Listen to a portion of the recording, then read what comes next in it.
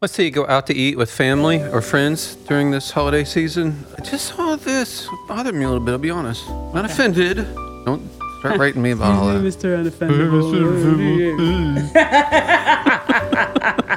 That's how anybody who talks Right. in any way negatively, that's how they sound. Obviously. Right.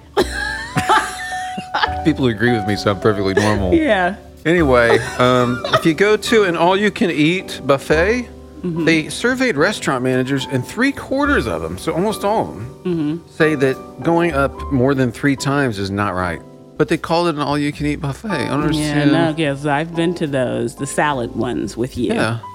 And Well, but part of it's because I don't want my food to touch. It's not just quantity of food. Like, I understand if you're worried about your bottom line, but Yeah. I just don't like separate servings. So you could have done this in But 2 who are they trips. to come along and say, who are these restaurant managers? Who do they think they are? You sound offended. I might sound that way or whatever.